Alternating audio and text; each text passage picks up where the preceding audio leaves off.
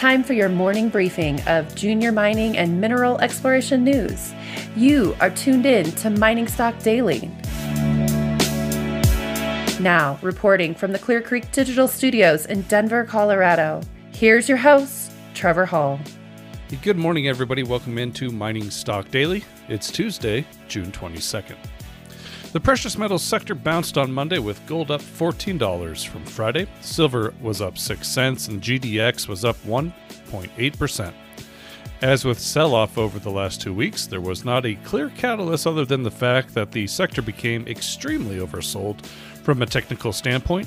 The Mining Stock Journal noted that silver underperformed gold by a considerable amount on Monday, but it has successfully tested its 200-day moving average for the third day in a row. The newsletter also said that the premiums for physical gold on the Shanghai Gold Exchange were positive for the third day in a row, and India is starting to open back up after shutting down in response to a surge in COVID infections.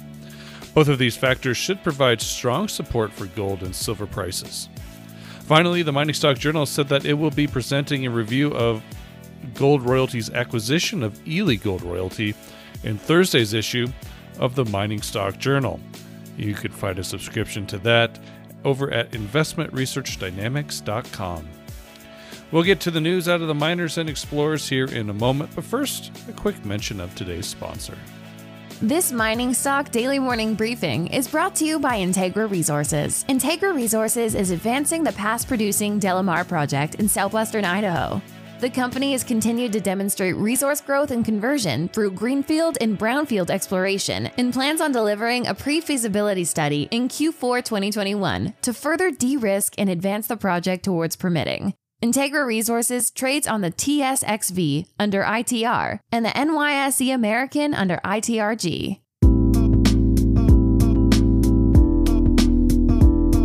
All right, here's what you need to know this morning. Hot off the press, Western Copper and Gold have published their updated PEA on the Casino project in the Yukon and its wholly owned Casino Copper Gold Molybdenum deposit. The study is considered the project being constructed as an open pit mine with a concentrated processing, nominally 120,000 tons per day, and a gold heap leach facility processing 25,000 tons per day. The study supersedes all previous studies and incorporates the updated mineral resource with an effective date of July 3rd. It also incorporates outcomes for the best available tailings technology study completed in 2018. The numbers show a $2.3 billion after-tax NPV using base case metal prices and an after-tax IRR of 19.5%. Cash flow over the first 4 years is estimated to be $965 million per year using those same prices. Total initial capital investment for the project is estimated to be about $3.25 billion, which represents a total direct and indirect cost for the complete development of the project. We'll be catching up with CEO Paul Wessels later this week. Talisker Resources shared results from complete and partial drill assay results from its ongoing 100,000 meter drill program at the Braylorn Gold Project in British Columbia. Today's release is headlined by a 106.75 meter interval of near-surface bulk tonnage gold mineralization within the Pioneer block that returned an average grade of 1.17 grams per ton gold. More drilling is required to determine the lateral and vertical extents and geometry of this felsic intrusive hosting these broad zones of near-surface gold mineralization at Pioneer. With 5 drill rigs operating on site, the company expects to receive more assay results from both the Charlotte Zone and the High Grade Zone soon. Talisker currently has 5 drill rigs on site and has completed 38,860 meters of its current 100,000 meter drill program. A 6th drill rig is expected to arrive early in July. Talisker trades on the TSX with TSK and on the OTCQX with TSKFF. Vizsla Silver provided results of an additional 14 drill holes from the Napoleon prospect at the Panuco Silver Gold Project in Mexico.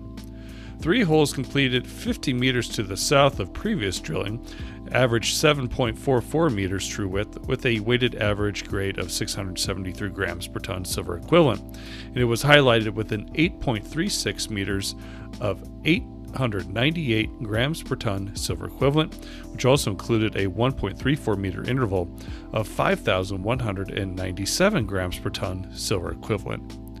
Napoleon is now extended to over 950 meters of continuous mineralization.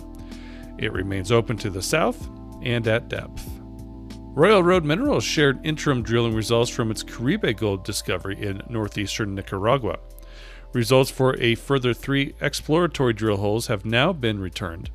Significant results include 29 meters of 1 grams per ton gold, 12 meters of 1.2 grams per ton gold, and 10.1 meters of 1.85% copper equivalent.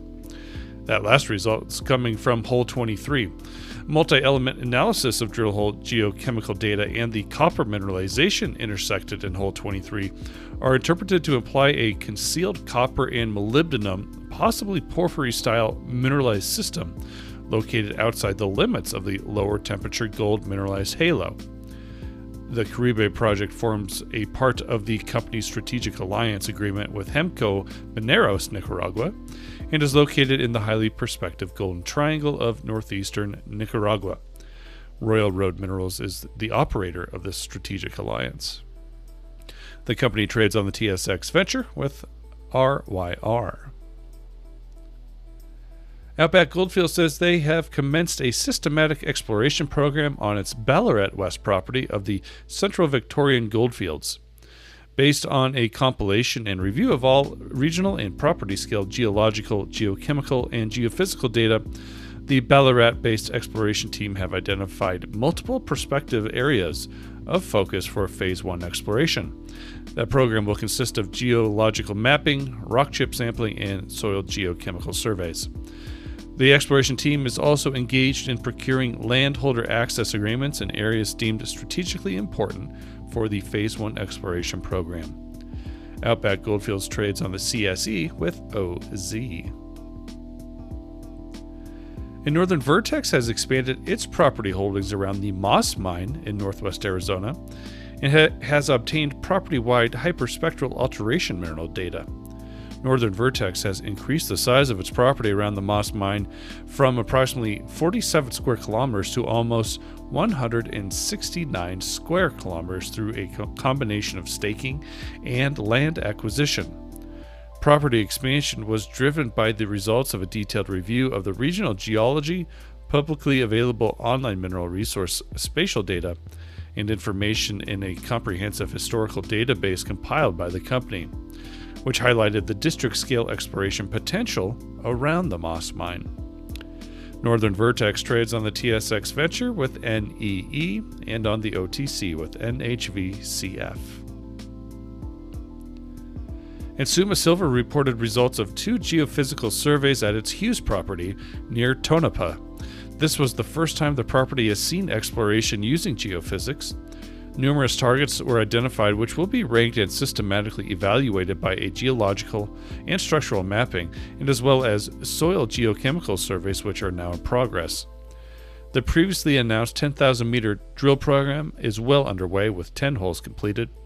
2 core rigs are fully operational on the project. All holes have intersected zones of quartz veins, stockworks, and breccias featuring visible silver sulfosalt minerals, which is also often a strong indication that the core is mineralized. Upon receipt of assays, the results will be compiled and announced in a timely manner. Suma Silver trades on the TSX Venture with SSVR and on the OTCQB with SSVRF. That's it for the news briefing this morning. We will be back later today with some more market commentary and corporate updates, so stay tuned. And there was a lot of news out this morning in exploration, so please go visit our friends over at the Junior Mining Network to get a full rundown of your news releases. The Mining Stock Daily Morning Briefing is produced by Clear Creek Digital and Investment Research Dynamics Mining Stock Journal. It is distributed throughout the world through your podcast network of choice and by our friends over at the Junior Mining Network.